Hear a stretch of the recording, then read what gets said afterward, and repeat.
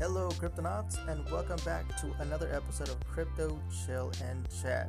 On today's episode, we have Jake back on the podcast, as well as M. M has been part of the community for a while, and today he dropped a lot of crypto knowledge on us. It's great. He came with a lot of info about the Dynamo coin, and as well as the Helium network, what's been going on. So stay tuned. I'm going to say right off the bat that a lot of the information that you're going to hear is more of visual, so I would highly recommend you jump over to our C3 Media YouTube channel to see exactly what Am is talking about. But if you like to listen, this is your opportunity to hang back and listen to what's going on.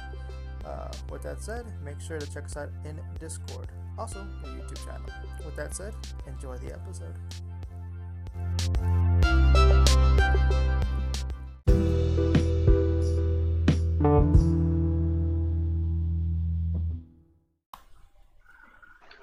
All right, let's go ahead and start talking about some crypto here. Yeah, actually, since you got Dynamo up, let's talk about Dynamo. I haven't really been involved in Dynamo directly. I'll pop my head in from time to time. We did mention this on the last Crypto Chill and Chat, but Em, you've been hanging there, right? Oh, by the way, welcome, Em. Welcome Definitely. To the Crypto Chill and Chat. Thank you. All right, good to be here. I think this is my first one. We're just hanging out, dude. We're just hanging out. Yep. That's what Sunday's for. Just hang out.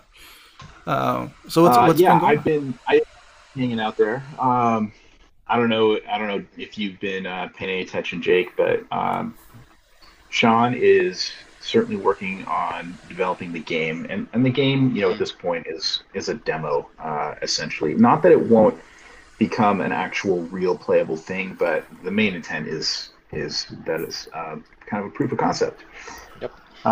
He's also in discussion with some other studios. You can't say the names of yet, but they are not inconsequential. And discussions so far have been extremely positive. So I think we'll be in short order hearing more about that. Looks like there's one that's pretty interested in trying out using Dynamo. Sean has. I don't know what engine they're running in, but Sean has built a gateway in-engine between UE4, Unreal Engine 4, and Dynamo directly, the chain, which is cool, very cool. I heard rumor says that he's using that AAA company is going to be Epic Games. Oh, really? Okay. It could be. Epic Games is in favor, as we said in the news today. So yeah, that's funny. That's the only reason why I brought it up, because we're literally just talking about that right now. I can neither confirm nor deny. Yep. So beyond that, the biggest thing that's happening right now is Sean is looking for a little guidance from the community on a couple of topics. So there's a few things going on here. One is getting the VM completely integrated into Core and with miners. And essentially the code is pretty much done, but it's going to require a hard fork. And we're going to try and do this in the smartest way possible, which is to put everything we can think of in this hard fork, because obviously, we want to do as few of those as we can, and it's better, of course, to do it in these early days. So we're really thinking about, and think about this, John, you too. We're trying to think about what the best way is to implement fees, like gas fees, for the virtual machine. Sean's concern is not having basically VMs that can run forever without having to pay something, so that we don't have the equivalent of VM spam. Well, okay, so that was my original concern when the proposal was to have no fees. So it sounds like that's going to be changing now, or what's? This is open discussion right now, trying to think about the best way to do it. So he wants NFT creation to virtually be free, but I think there should be some kind of a fee for executing smart contracts. I think so too, man. It shouldn't be outrageously expensive. And one of the challenges is how do you keep it, down the road from getting too expensive? If you just base it on X amount of dynamo, down the road, one dynamo could be worth a lot more than it is now, and it starts to make, it's kind of like the Ethereum problem. Things just get too expensive to make it. Well, that was function. A lot of the backlash about Ravencoin when Ravencoin was going up. Now it's pretty much settled. It's been going sideways at 10 cents, but when it was up there in price, everyone was starting to get a little frustrated with the price of transaction fee. Like, oh, this is kind of pricey, especially as it continues to go up. Yeah, it's a real concern. Like so that's on the table. Yep. Like when you're minting, what was it? When you're creating a main NFT, what does it cost you? Like 500 Raven. 500. Yeah, people were kind of like, well, hold on, this should be adjusted properly, especially when it goes up in price. Basically, it's only going to be corporations that are going to be able to afford to mint anything. That's right. So open discussion on the Dynamo side. We're just trying to come up with the smartest, best way to do that. So that's one. Another is we're talking about the proof of storage side and the best way to charge for that. No, we don't have a perfect answer yet, and when we do come up with maybe the best different options, there'll be a community vote, an on-chain vote, which is the third thing that is part of this, is implementing the on-chain voting system, which is so cool and important. So you should definitely think about these things. And if you have any ideas or thoughts, absolutely, anyone, just share those on the Dynamo Discord, and it'll all be considered for the best direction to go forward. Is this going to be on-chain voting? Yeah. Okay. And so the goal here is one Dynamo, one vote. Okay. And, as a little bit of a model, which I think is cool, is what Helium's doing. They are right now testing out their on-chain voting system. And they're hoping to make it go live in maybe a week or two, something like that. But they're having a test vote right now. And in essence, not to get too deep in the weeds, but to truly prove how much an individual has as far as the coin itself for how many votes they get, you need to, in essence, send them somewhere. You get them all back, and the only cost is the transmission fee. So the voting would be super cheap, but in order to prove how many a person really has, you kind of have to move them. So Helium is basically doing the same thing. You're basically paying the fee of moving in order to have your vote carry the weight of how much you own. I personally feel it should definitely be based on how many coins somebody has is equal to one, is equal to X, an equal number of votes. But even that is open for discussion. So yeah, that's kind of what's going on. Go ahead. My concern about that it always reminds me of Steemit.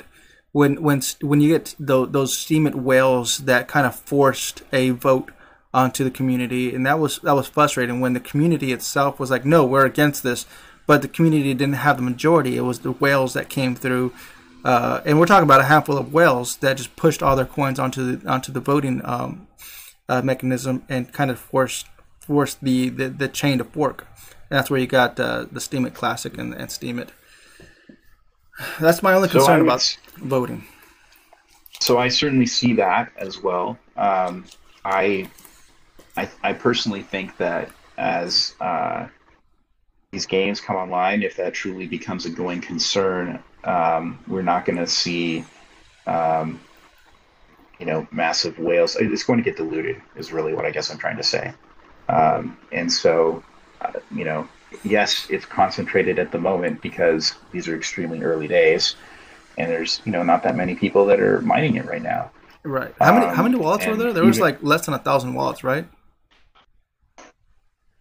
Yeah, I think so. I don't remember exactly how many, but yes, and I'm sure lots of those are owned by the same people at this point.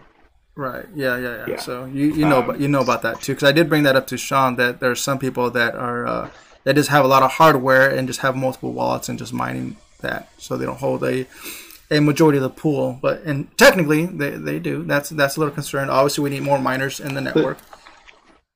Yeah, these are natural market dynamics, though, and and honestly, there's a valid point to be made that the people who started out early and are paying electricity and paid for hardware and are making the chain secure in the early days, and have accumulated X percentage of the circulation should have, an equal percentage of say for what goes forward. I think that's completely fair. Over time, it's naturally going to dilute, and the percentage any one person has will fall. So I really don't have a problem with it. Hopefully, we have good input during these early days from the community that exists, and we have some good decisions that are made. Yeah. So one of the things that I was going to say is that the top wallet, if you're watching or not, top wallet used to have almost 100,000 dynamo in it. Has about 20,000 dynamo less than it did for the longest time. Is that the foundational wallet? I don't know if that's the foundation or not. It used to have 94,500, and now it's down to 77,000. They sold off a good chunk, or else they moved. I'm sure it's people. Else.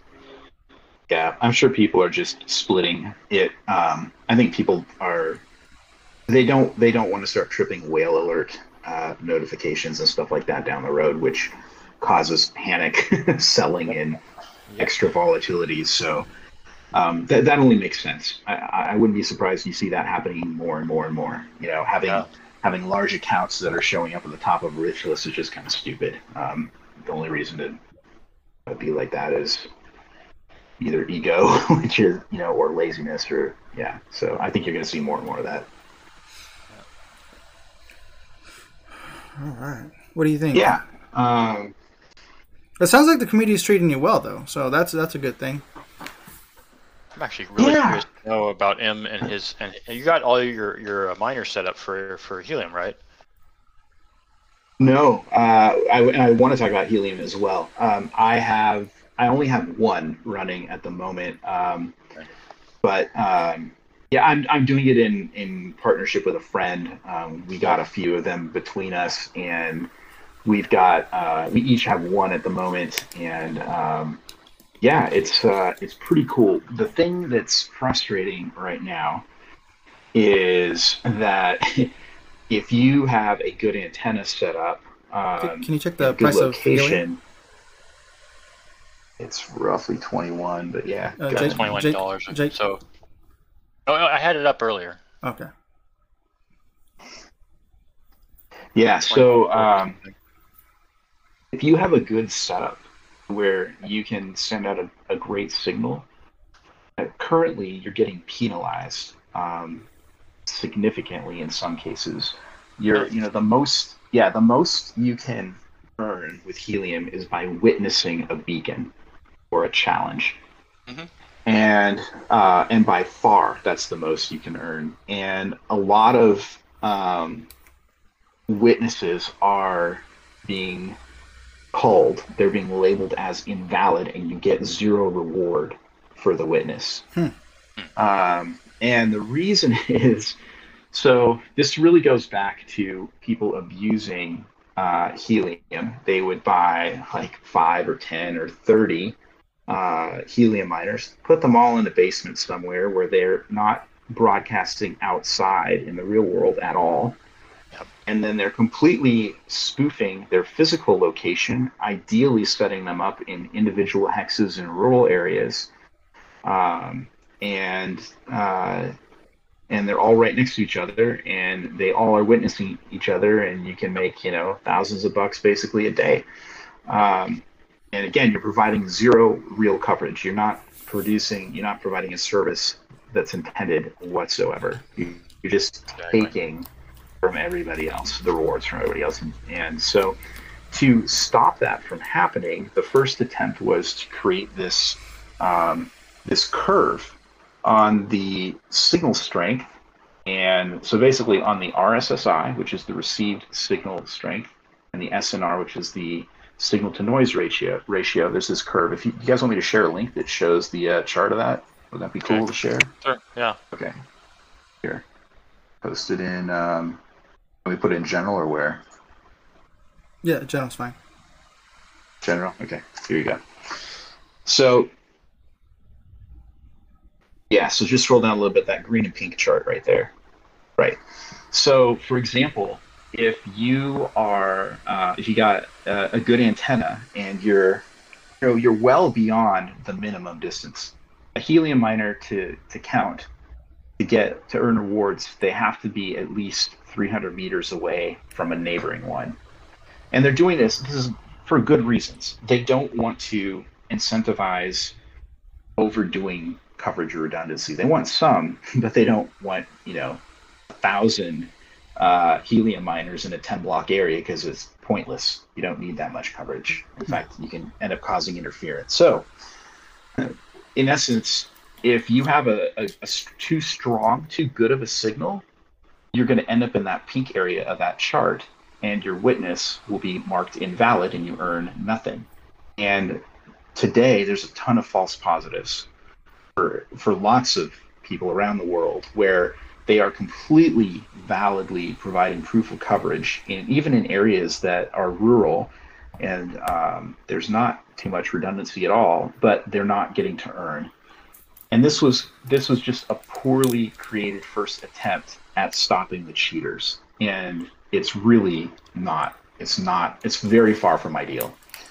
So the solution to this, which is POC, Proof of Coverage version 11, it was supposed to launch October 4. It's actually starting, I believe, tomorrow, the 18th of October. If you scroll down a little bit, Jake, what you can see is they're completely doing away with measuring the SNR, the signal to noise ratio. Keep going down. You'll see a completely different chart show up. There we go, right there. They're completely getting rid of the SNR, the signal to noise ratio. So they're not counting that at all. Now it's just a matter of distance and RSSI. Currently, we're on the red curve, which is extremely lenient. And I believe we'll be switching to POC V11 onto the yellow curve, and perhaps down the road we'll be using the green curve, which is even more strict. But this is a very good thing. First thing is it's going to be far less likely at throwing invalid witnessing out to legitimate witnessers. So that's great. Number two, it's going to be better at calling the people who truly are cheating. Number three, besides just changing this curve,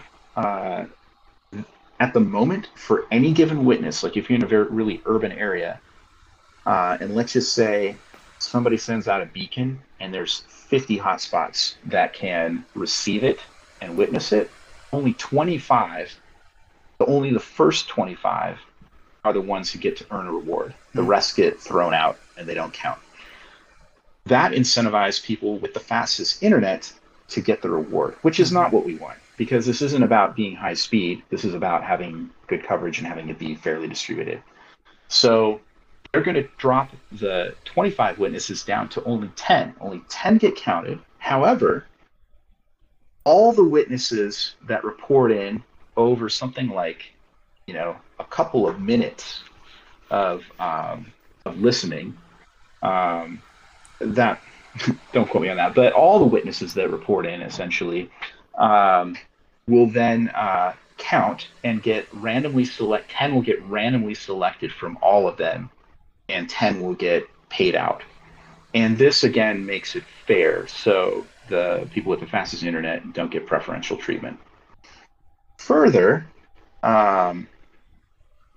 right now, a given hotspot can send out a challenge roughly every 300 blocks. That is going to be shortened to 240, and then ideally later they're going to try and get it down to every 200 blocks. So witnessing should become notably more frequent than it currently is. And what we should see, bottom line here, is that valid people, and especially people in areas that don't have enough coverage yet, are going to be incentivized more. And that's really how it should be, because the point is to get coverage everywhere, and not overcompensate for where there's already enough for too much coverage. So really yeah, so that's what's coming up with POC v11 starting tomorrow. I can't wait to see how it works. Yeah. It's very fun though. While you were talking about that, I jumped over to the to the server, to the Discord server, the Helium Discord server. Okay. Well, the Bobcat Discord server. Yeah. And I guess there is an issue, like you said, and I'm just going to read this here. This was on October 15th. A Bobcat Miner OTA update 10/15/2021 and Dig Peerbook features. October 15, 2021, Bobcat pushed the latest OTA update at 3 p.m. today. The following updates occurred in this OTA. Number 1, Bobcat Miner firmware update to 1.0.2.31. Number 2, new features added to the Bobcat Diagnoser. This OTA update is for the Bobcat firmware only. There is no change to the Helium firmware. There's 2 new Diagnosers features are designed to help users diagnose network issues and analyze symptoms. It will partially diagnose the zero witness/beacon issue only if such symptoms are caused by DNS settings. We're continuing our investigation to the root cause of the zero witness/beacon experienced by some users from batch 21. This continues to be our top priority across content and teams. We will share the results as soon as possible. So I can talk about that. First of all, I have Bobcat miners, and I am aware of this over-the-air update. By the way, they're over-the-air updates. They are on it. They just mine get that update on time every time. I noticed that they do that. They've been pushing updates several times a week. Or right. And some of it's the Helium update, which doesn't come from Bobcat. That just comes from Helium Core network, the guys developing it. And so if they have some update for Helium itself, that still has to get passed out to every brand of hotspot miner. So it's not just Bobcats that are getting that. They all are. Bobcat's firmware updates are specifically to their units to bring improvements or provide fixes for things or things like that. The 2 things in this particular OTA are added features. One is Dig and the other is Peerbook. And so on these hotspot miners, you can go straight to the miner on your local LAN, at home or wherever, and you get a GUI. It's serving a little web server page, and you can check on the health of it, see if it's relayed, see what the temperature is. You can remotely reboot it. You can do all kinds of things. And so it sounds like in a batch of units they shipped out, one particular batch, some of those were having issues. Mine has never had that zero witness issue, so I haven't experienced it at all. But there are some things that anybody getting a Helium miner, regardless of brand, should know. There's something called relaying, and if your hotspot is in relay mode, it is going to perform suboptimally, and you are going to get less rewards. And the reason is, so relaying basically means if you're not able to forward a port in the router, in the gateway that your Helium hotspot is behind, you are going to be in relay mode. You need to just open up one port and forward it to your hotspot miner, which you're going to give a static LAN IP address. If you do that, you're open. If you don't, you're relayed, and that means that it cannot receive traffic initiated from the internet to your hotspot miner, and so that info will have to be relayed from other hotspot miners over the 900 megahertz network to your hotspot, which is much slower and uh, less consistent. And so you're probably going to miss a lot of rewards because your hotspot miner won't be able to respond in time to the chain. So for anyone thinking about getting one of these, if you don't have access to your router or gateway and can forward the required port, definitely reconsider getting one or where you may put one, because it's certainly a negative. I didn't know about it until after I got mine. It's not a problem for me. I can easily open a port, and I've done that, and it's not an issue. But not everyone can do that. With Starlink, for example, you cannot forward your forward ports. No, what do we got here? Well, I was just going through all the sorry to interrupt, Em. No problem. Go ahead. What the Helium ecosystem supports. I never even realized this, but when I popped this up, I was like, oh my goodness, Lime Scooter. Lime Scooter is on the Helium network? Yeah, so they just partnered with Actility, I believe it is. And Actility is a network coverage provider for LoRaWAN that's been around for a while, and they have network coverage in 50 countries. And Helium just announced this, a few days ago. It was this week that they partner with them, and everybody that's got an IoT device that runs on the Actility network can now use it on the Helium network as well, which is a big deal. That's cool. By the way, I don't know if I should give this little tidbit away. I mean, if you're already a Helium miner, you're in the right spot, you'd already know it. But living near an interstate or major railroad tracks or waterways with shipping is going to get you real world, paid for by customers data going through your hotspots right now.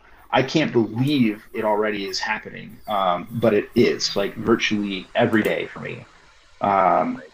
And I thought it would maybe be like a year or two before I saw actual market use of the network. But nope, it's already happening. It was happening the first day I turned mine on. Wow. Couldn't believe it. That's pretty cool, And man. There's a lot going on. I didn't realize. Yeah.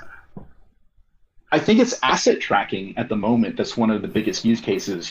People are putting an IoT asset tracker on like a shipping container or the trailer for a semi or a barge or a rail car, whatever it might be.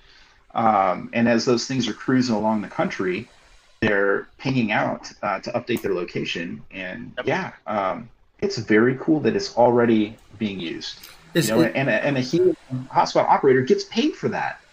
Yep. That's awesome. It's super low cost, but it's very cool that it's already serving a real use case.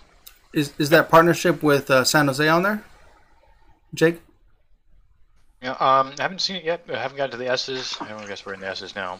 But I don't know if it's going to say San Jose. It's probably going to say the company that San Jose partnered with, but I don't remember the name of that company. But to what Em was pointing out, the one thing I'm most looking forward to is the 5G functionality that they're planning on integrating. The thing that's making me go, I mean, obviously the whole thing of 5G, and the reason, sadly, whatever weird group of people out there seems to think 5G is dangerous, it's just new tech, right? Everyone's scared of new tech. That's not. It's going to fry your brain. In the realm of understanding what it means. We did back in 2004 when I worked for Maxim Integrated.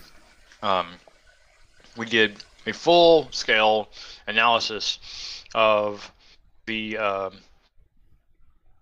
microwave energy given off by a cell phone transmission antenna. So we literally tested. We put we didn't put all the cell phones we could, but we put as many as we could into one area and then tested the actual microwave transmission. And from 8 inches away 8 inches away from a cell phone transmission. At that point, you have so little radiation transmission. Granted, the cell phone antenna is much closer to your head, and I would still advise anybody who's scared of this to just use a Bluetooth headset, because the energy transmission at that point is really, really low. But the 8 inches away from a cell phone, you have such a low transmission of energy, you can barely measure it.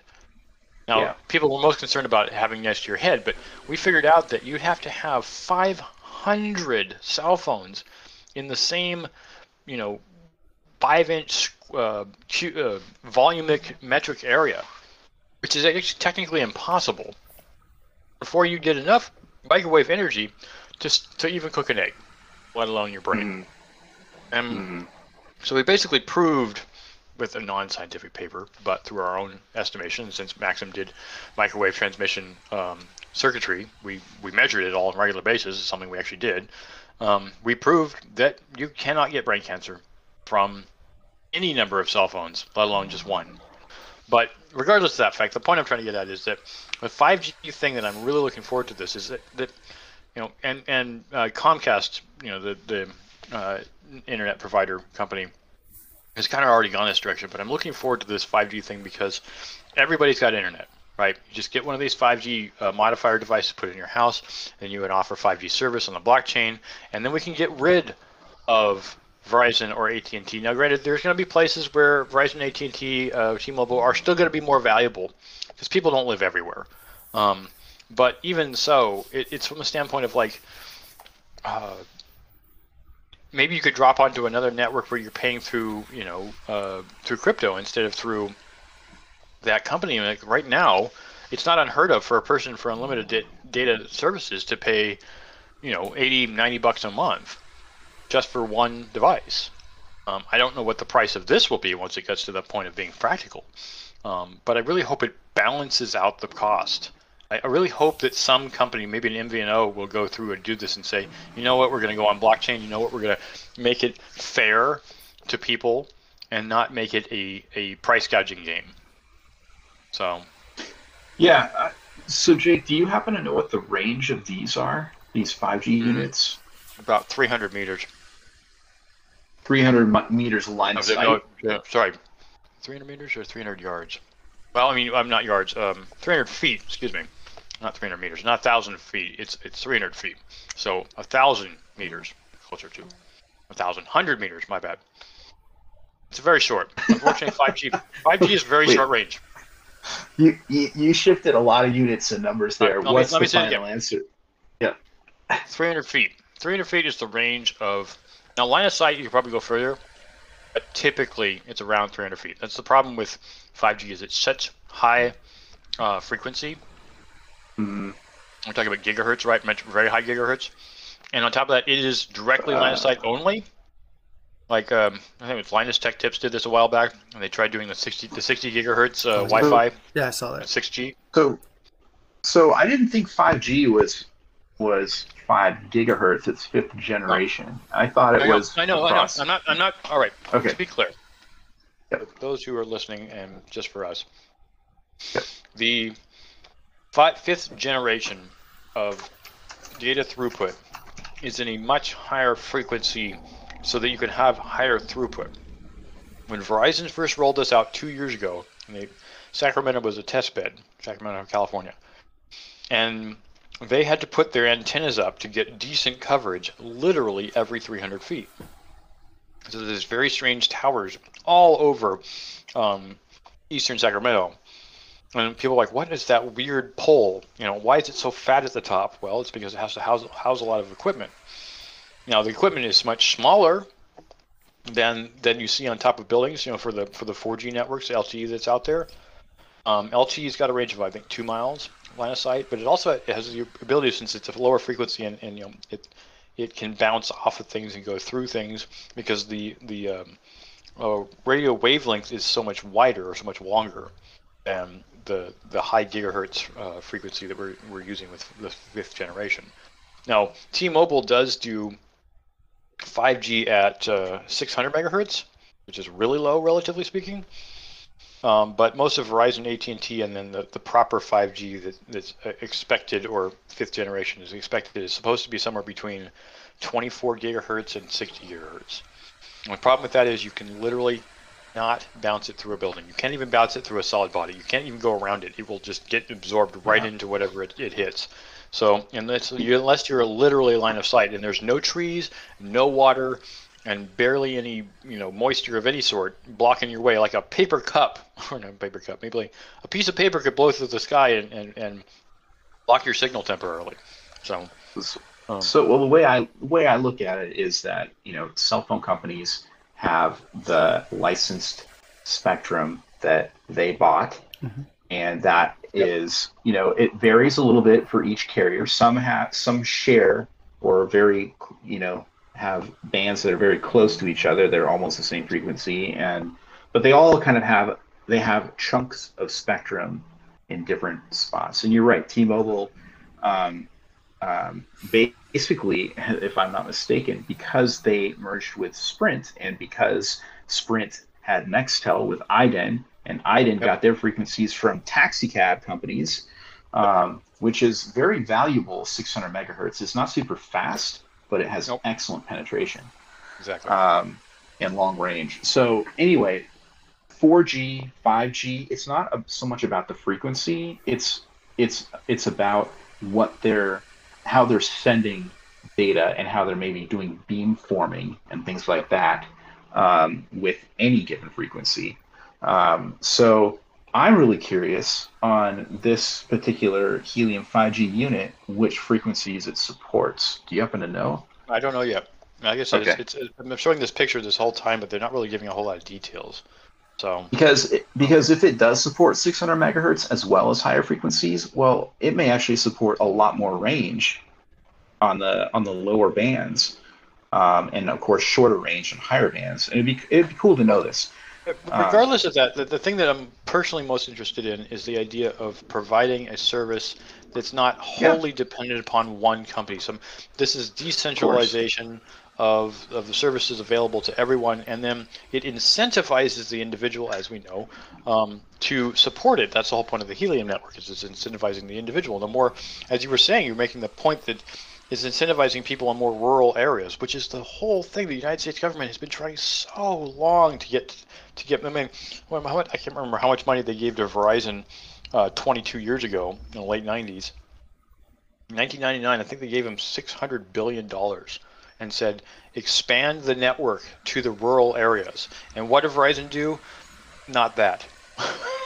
I will say that Verizon, above all other networks, has the best rural capabilities. Like, if I want to go in the mountains, particularly the mountains here, the Sierras, the only service I want to have is Verizon, because Verizon actually is, for some reason, out there, and you can get, I think, 3G services almost anywhere in the mountains here in California, and that's also true when I was in Colorado. So Verizon at least did that. Their 3G service is still out there. But this concept is incentivizing outside of the normal single company incentivization, because I mean, Verizon could at any time decide to just screw all their rural constituents, and then there's like, well, why we bought this hardware and we can't use it anymore? Exactly. Verizon decided to go a different direction because they couldn't support it. The blockchain doesn't care about that. So I just looked it up. I'm fully on board with that. My critical thinking comes down to if you're going to actually operate these, those are not cheap. I don't know what the exact price is, but what, a couple grand, something like $1,000. Okay. I expect the end-to-end 5G setup to cost between $1,000 and $5,000. Wow. Okay, so we split the difference, $2,500, and if it really is only super short range, and you're in a rural area, well, you're not providing a lot of coverage with it, unless you got lots of people providing coverage, and you're probably not going to get a lot of traffic. So it's probably it's cool, but so I looked up the frequency it runs on. It runs on the Helium version. It runs on 3.5 gigahertz, which is citizen band radio service. CB radio, cool. Yeah. So 3.5 gigahertz is actually not a bad frequency. I mean, it's Nope. basically a little higher than Wi-Fi. It's Yep. well below 5.8. Yep. So I would say that I don't know how much power that thing has, but that actually could provide a decent amount of range via line of sight. Yep. Actually, not bad. I bet that could easily go a few miles line of sight. Yeah, probably. I mean, Bluetooth can go. I think the longest scope Bluetooth has ever gotten is 15 miles. That's Yeah, that's ridiculously long cool. for Bluetooth, but Right. it is technically possible if you fire it at high enough Sure. power.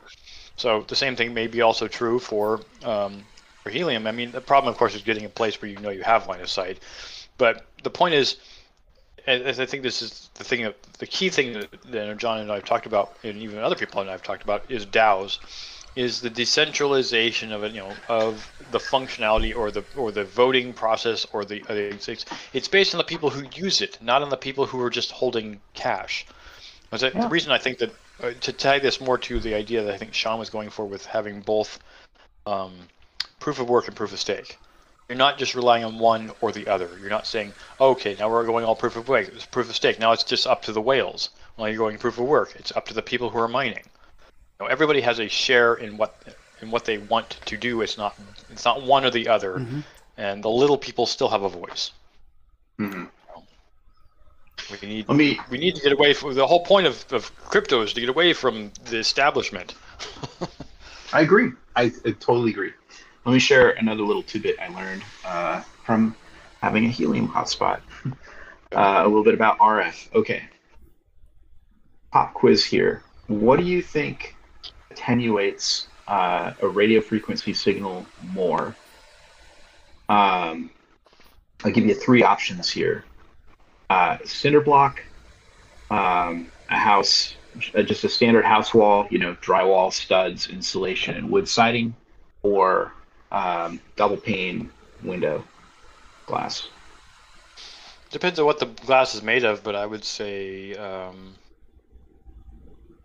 What do you mean by Cinder block. what the glass? What do you mean by what the glass is made out of? Some glass has a coating on it, and that coating is blocked. Like a low E coating, right? Yep. Okay. You'd hope it was low E coating, but in any case, yeah.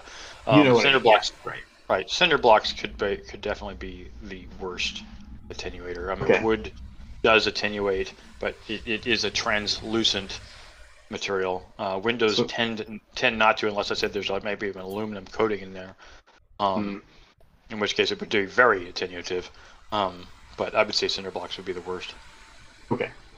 Well, the main point here was I think the windows could actually be worse than the cinder block especially if they have that coating. Now, if it's a single pane, and it's not coated, it's the best. Mm-hmm. If it's double pane and not coated, it's terrible. It's really bad. The glass causes refraction of the radio beam, and it's impressive how much it attenuates. And then if you have a low E coating, like copper is often used, that's why windows sometimes have a slightly kind of that tint, orangey color. Tint. Yeah, sometimes they're orange or green or different colors. But that makes it even far worse. You're better off having your antenna against the wall than sitting on your windowsill, which I had no idea it was that massive of a difference. But Helium often shows their helium miners sitting on a windowsill with the antenna against the window, as that being the best location. And that's not necessarily the case. For newer homes, yeah. For older homes, it's fine. For newer homes, it's not fine. You are by far, if you can get your antenna outside, it makes a dramatic difference. It absolutely does. Just massive. Mounted on a flagpole or any pole that you can get up high. Anything that's a good 6 feet above the top of your house is the best place to put it if you can.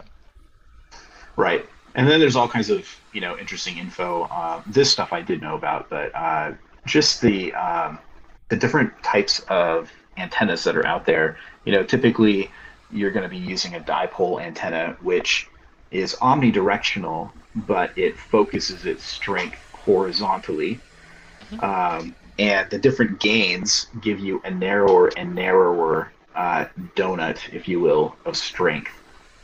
So if you're on flat ground, you can go with a very high gain dipole antenna, and you're going to be in good shape. If you've got topography and or lots of tall buildings and things like that that are obstructions, you are going to be served poorly by a very high gain antenna. And if you mount the high gain antenna too high in a flat area, you may end up just skipping over lots of the nearby locations around you because of the format of the beam, the shape of that. Yeah. So it's very cool learning about this stuff and trying to figure out what is the best for your specific area. I still to this day think that I heard that Helium is using the Uber hex map tiles for their map system, but if it's like somebody on purpose, some brilliant guy on purpose decided to build the map out of hex tiles because it makes it feel like a game, and it seriously is fun having a few hotspots and optimizing things and just seeing what you're witnessing and missing, and it is extremely fun. Very cool. Completely agree with that. Yep. Did you ever? Do you have any on the way yet or not yet?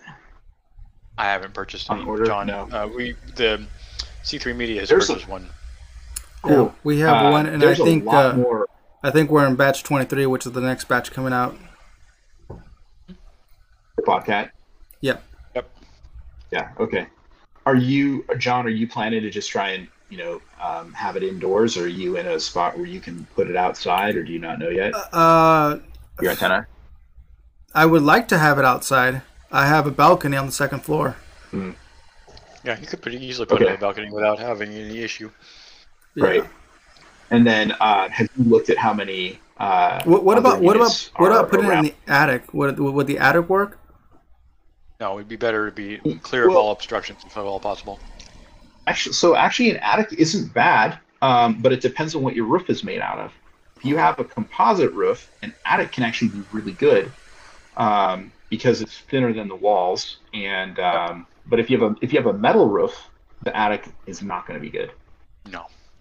Yep.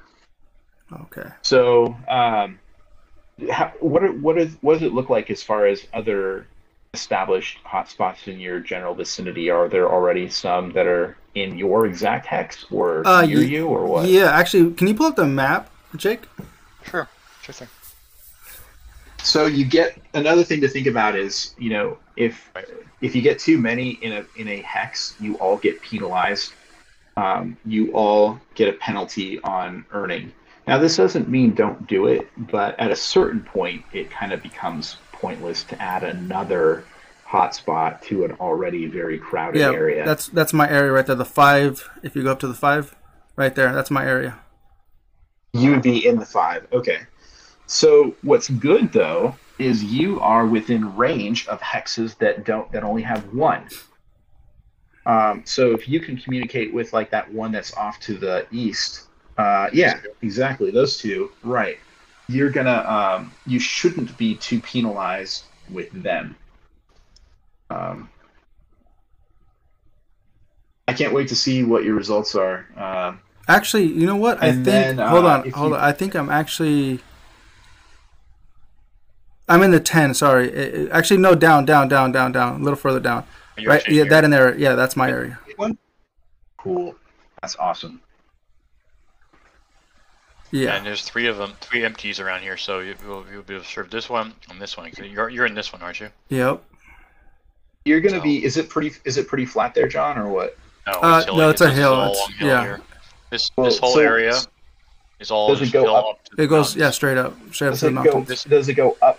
Is it going up to the east and down to the west? Yeah, this is east, and this down to the west. Yeah, so this is the bay, right? So you're actually high. You're above everything to the west. Yeah. That's awesome. Well, one problem is that there's another small range of mountains right here. This direction. Okay. So he's But kind of there's in a a lot small of, valley. but for the 10 hexes directly around him, is he relatively a little above them? No, I'd say all right. So this area is higher. This area is higher. This is more valley right here. Okay. Okay, so There's so in the valley area, there's probably about 10 hexes that are a little below him. this Because one. he's going to be, It's hard to say. These ones are the ones he's looking for. This one, this one, this one, this one. These ones over here are actually better. And the problem, I think, is that his balcony faces north. So Okay. it's going to be hard to serve these ones. Unless he You'll puts be- it, unless he mounts it up above the roof. you might be surprised. If, first of all, if you just get the thing outside, you're going to be way ahead. The antenna the Bobcat comes with is good compared to the stock antenna most of the other ones come with. It's a 4 dBi antenna. Having said that, you may want to upgrade. In the area I was at, for me a 6 dBi was kind of ideal, and I ended up putting it on a roof outside. And go get if. In regards, Yeah, I'm not gonna dox myself with the location, so don't even look for me. Somewhere up here in Portland, no. Somewhere in there, yeah. Not a lot of stuff out here, actually. I do recommend though that you get a LMR, or excuse me, a 400 grade cable, John. If you do get an outdoor antenna and you need a little bit of a longer cable to get there, the 400s have. There are also 600s, which I think are excessive. But get a 400. It's got negligible loss in the cable. Wow. You should put it up at my house. I'm out here in Rockland, Roseville area. And there's look at all these 2s and 1s and nuns. What's the topography like too for you? It's mostly flat. Mostly flat. You would reach a lot of those. I'm in a 3-story. place, so you would reach a lot of those, I bet. Yes, I would. I should just buy my own. Leave the other one for John. So. So you can play around. You can also get patch antennas if you really want to just go in a certain specific direction. Where do you buy the upgrades? Do you buy it from the website directly, or can I? So, I ended up getting my antenna from a place called Rockland.com, ROKLAND.com. You want to get an antenna that's tuned specifically for 915 megahertz. Not all of them are. Or Rockland? Without the C. ROKLAND. Without the C. Without the C. No C. Oh, okay. Yep. Sorry, my bad. ROKLAND.com. Yeah. So I ended up getting their low profile 6 dBi, and then I got a couple different cables. One's a 16-footer, one's a 30-footer on the 400. Go to. No, it's not that. It's. Hold on. Okay, so it's not the alpha stuff. I'm going to go to their website. It's hard for me to read it in the stream. I'll find it for you. It's nice 2,000 milliwatt. That's a nice one. Outdoor that's Wi-Fi. only $30, dude. See, that's a good price. yeah. So I got the 6 dBi low profile. Did you click on helium on the right? Helium on the right? Excuse me, on the left. On the left. Right. Helium mining and lo-fi. Yeah, there you go. That's what you're on? Okay, right there. The 6 dBi right there. This is pre-order. It was in stock. That's the one I got. So I have that antenna, and then for the cables. By the way, the cable on all the Bobcats or most of the miners is RP SMA, and then the antennas are N. So if you click on cables and connectors on the left. Yep. And then scroll down just a little bit and look at the first 16-footer that's RFC 400. You're on that. Nope, just below. Right there. This one? Yeah, RFC 400. That's the one. Yeah, RFC 400. That's it. Yeah. Yeah, so that's the grade you want. You're going to want 400 grade because it has a lot less loss. In fact, it'll tell you for that 16-foot cable, it's going to have a negative 4 dBi. 4 dB loss, I believe. Excuse me, -6, -0.6.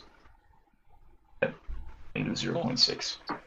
So it's about $100 to upgrade to the next level because the antennas is about 65 and the cable is about 36, Right. so it's about $100. If you're in the right spot, this will pay for itself pretty quickly. Yeah. I mean, if you get how much H&T are you picking up per day now, or do you know? It varies so much. I'd have to average it over time, and to be honest, because a lot of the people in my area have upgraded their antennas to these good ones, and we're all getting penalized by that stupid dumb curve, which is about to expire tomorrow. Right. So, We'll find out for tomorrow, example, yeah. So, for example, the other day I missed 4 witnesses. They were all marked invalid because the signal was too good.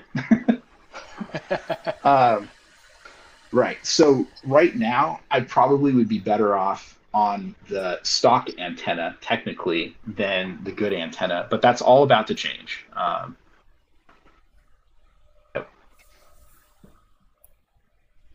Yeah. So the antenna plus the cable is about $100. Cool. So that's not bad. It's a nice website. I think we'll It's be actually using kind of it. interesting because the thing that's so fascinating to me about this in general is that back in 2004, I was participating, pardon me, in part of the early off web on basically internet, and I had early Ubiquiti. It wasn't actually called Ubiquiti, but it was basically equivalent to Ubiquiti prosumer hardware. Where I was able to beam 150 megabit connection between myself and a fellow who lived in Milpitas. Sunnyvale to Milpitas, about 12 miles away. We weren't just participating, myself with this one other individual. I was participating with all the people in the Bay who were willing to transmit high bandwidth off network signal. And at the time, the entire network consisted of about 30 people. So we had a internet that was off the internet, although had connection to it through a firewall. And with certain codes, you could actually VPN through the firewall and get into the regular internet. But basically, our own internet. People running their own data connections, and at the time, transmitting things that you probably wouldn't normally transmit to the internet. But it was mostly just like a BBS, and a very fast one at that. I keep thinking of this as being like that, although this is more IoT data, not necessarily just internet traffic. But that's what the 5G thing is kind of aiming at. But of course, some people will still backhaul it to the regular internet that everyone else uses because of there's way more things available there, more things that people want.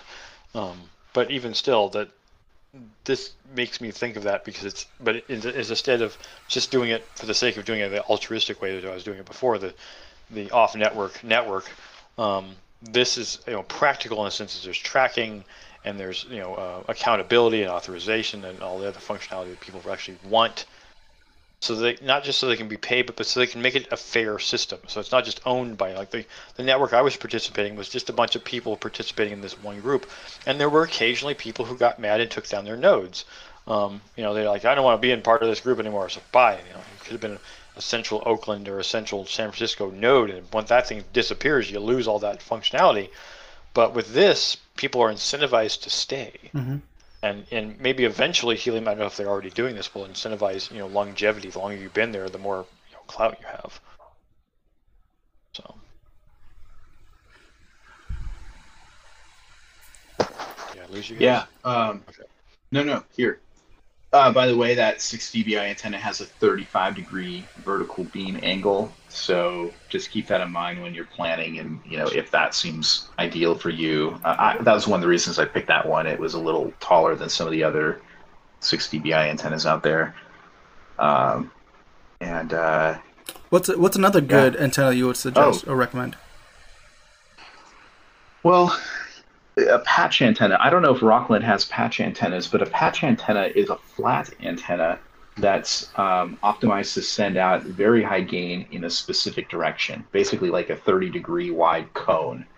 And so if you had, for example, nobody behind you that mattered, or nobody very far away, but you had a lot of people that were quite a ways out in a specific direction, you'd be best served by a patch antenna. Yep. Hyper directional and narrow beam. So would it be better that I angle it downhill?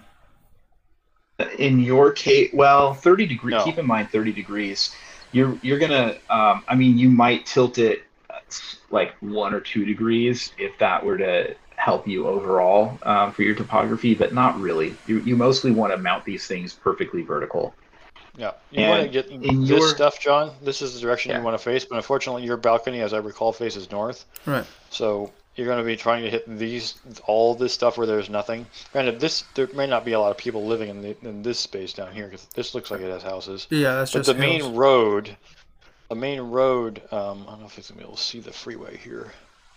Should be see it through the green. right there. There it is. Here's the freeway. Yeah, there we go. Okay. Pretty far away from the freeway.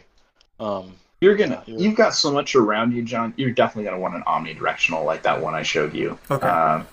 And because you don't have extreme topography, I think the 6 dBi is that's at least as high as I think you should go with your gain. Usually you're worse off going above something like 6 because that vertical beam angle just gets narrower and narrower and kind of restricts you.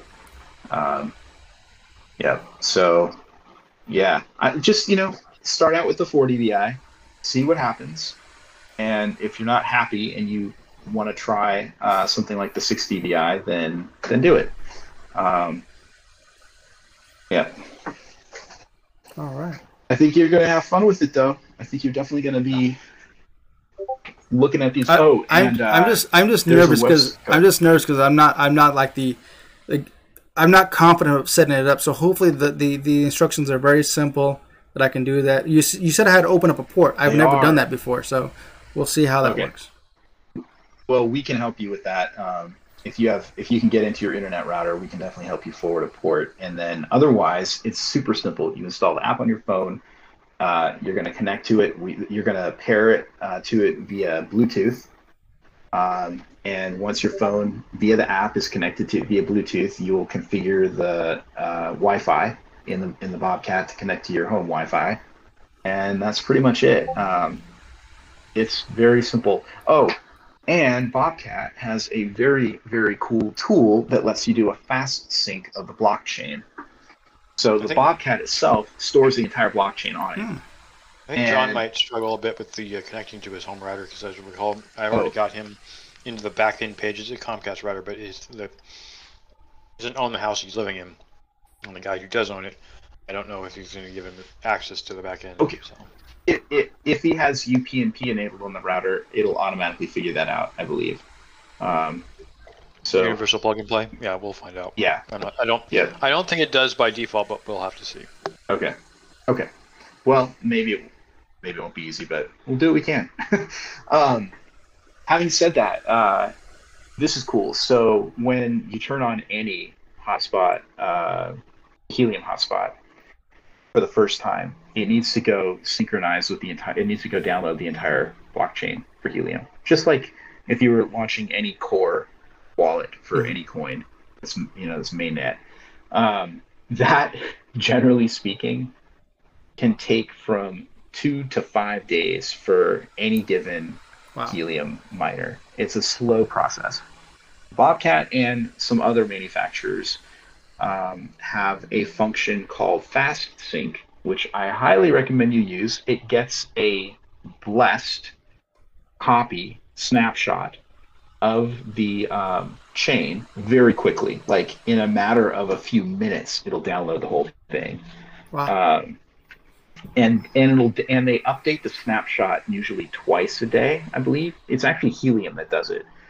So it's, quote, an official snapshot. And then it only has to download over the network the remaining blocks to get to current, which is usually just like, I don't know, 30 to a couple hundred blocks. So you'll be synced. You should be synced within about 30 to 45 minutes if you use Fast Sync. Fantastic. Yep. All right, let's go ahead and wrap this up. We're a little over an hour. It was great having you on, Em, and you definitely gave us a lot of info on this because honestly, this is I don't think we had this much information in regards to helium ever. This is the first. It's great. This is great. I like it. Cool. Good information because, especially since we're getting ours, I think we're in the next batch for sure. So yeah, excited for that to happen. All right. With that said, go ahead. I was just going to say they had a funky change in their order numbering system where it looked like they had 1 million they were going to have to build, and it was going to take us 2 years to get ours. But they just had a major shift in their order numbers. So yeah, I ended up getting mine within the window they initially said, which was 12 to 20 weeks. Yeah. And I'm sure you're about to get yours too. I bet it's pretty much any day you'll see that happy shipping email. Yeah. Hopefully this coming week. All right. Look at this. I don't know if you guys are just looking at this. I'm sorry to cap off the here. These single hexes with single people in it. Look at this guy did here. We got 20 HNT in the last 30 days for being out there on the edge. Click on this guy. Not a whole lot, but I don't know what his performance is. So actually, go ahead and click. Go ahead and click on one of those. Go ahead and click on mouse and expand it. You can see all the stats for all of these guys. Wow. Look at where he's getting. Look, yeah. So his 7-day average beacons is 503. Check this out. Click on activity next to statistics. It's at the top there. Yeah. And now go to all activity. And you can see everything that hotspot is doing. I think it's just a French is loading there. Here we go. Okay. So receiving the rewards. So he witnessed the beacon 33 minutes ago. And he was one of 7 hotspots that witnessed it. And then just above it, you can see the reward he got. I can't quite read that. Is that 0.061? Yeah. 0.060. Or 0.060? Mm-hmm. 0? Okay, yeah. So that's the reward he got just for that witness 33 minutes ago. Oh, look right before it. Look underneath it. You see the one that says invalid? Expand the invalid one. No, it's just below. Yeah, there. One right down. No, that one below that. Right there. Look at the error. Witness RSSI below lower bound. Okay, this is exactly what I was talking about in that chart I sent you earlier. So you see the RSSI is negative 92 dB and the SNR is 10. Mm-hmm. He basically has too good of a signal. And look at his antenna. It's published at the top. His antenna is 2 meters off the ground, and it's 9 dBi. Does that say 9? Right under Pet Lace Mouse dBi. At the very top in black. Look up higher. Pet Lace Mouse. In the black. No, higher up. Very high. Above the white section. Oh, way up here. Okay, sorry. There you go. Yeah. You see, so he's got a Nebra. It's got a 9 dBi antenna, 2 meters. By the way, that's why he's getting some signals so far away. It's that 9 dBi. Ridiculously high gain. Yeah. Yep.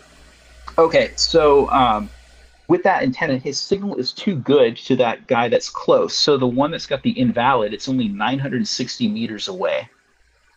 And it's negative 92. Kilometer. Yeah. Right. That's right. And that's not too close. That's completely valid. Anything over 300 meters away is good. But that should not have been invalid. That's a false positive, and he doesn't get any reward for that. So can you quickly pull up that chart I sent you at the beginning, or do you want me to? Yeah, the link is still in chat. Yeah, that's it. Go up to the green and pink one.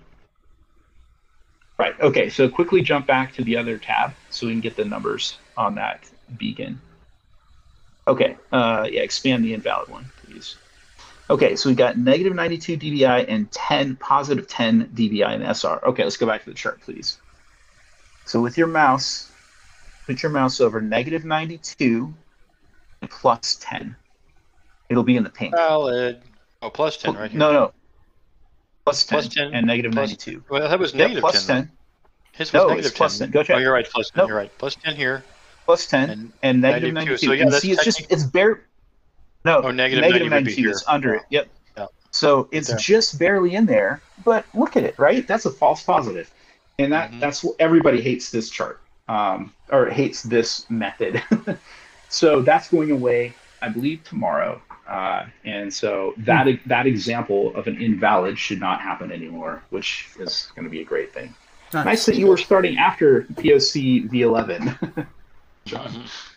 Great. Well, get it's to only avoid all this. our level of unfortunate, right? But I mean, had we gotten started at the very beginning True. with helium, and I knew about helium in the very beginning, I just thought that's who cares until bam, the news hits. Oh, people are making $1,000 a day. Like, oh, well, I should have gotten into it then, shouldn't I?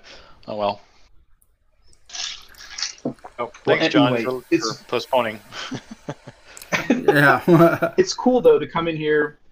So scroll back, go back to Pet Lace Mouse, and just scroll down through activity again, and just see if there's any real world transfer data showing up for him. I'm curious if there's anything besides just people witnessing each other.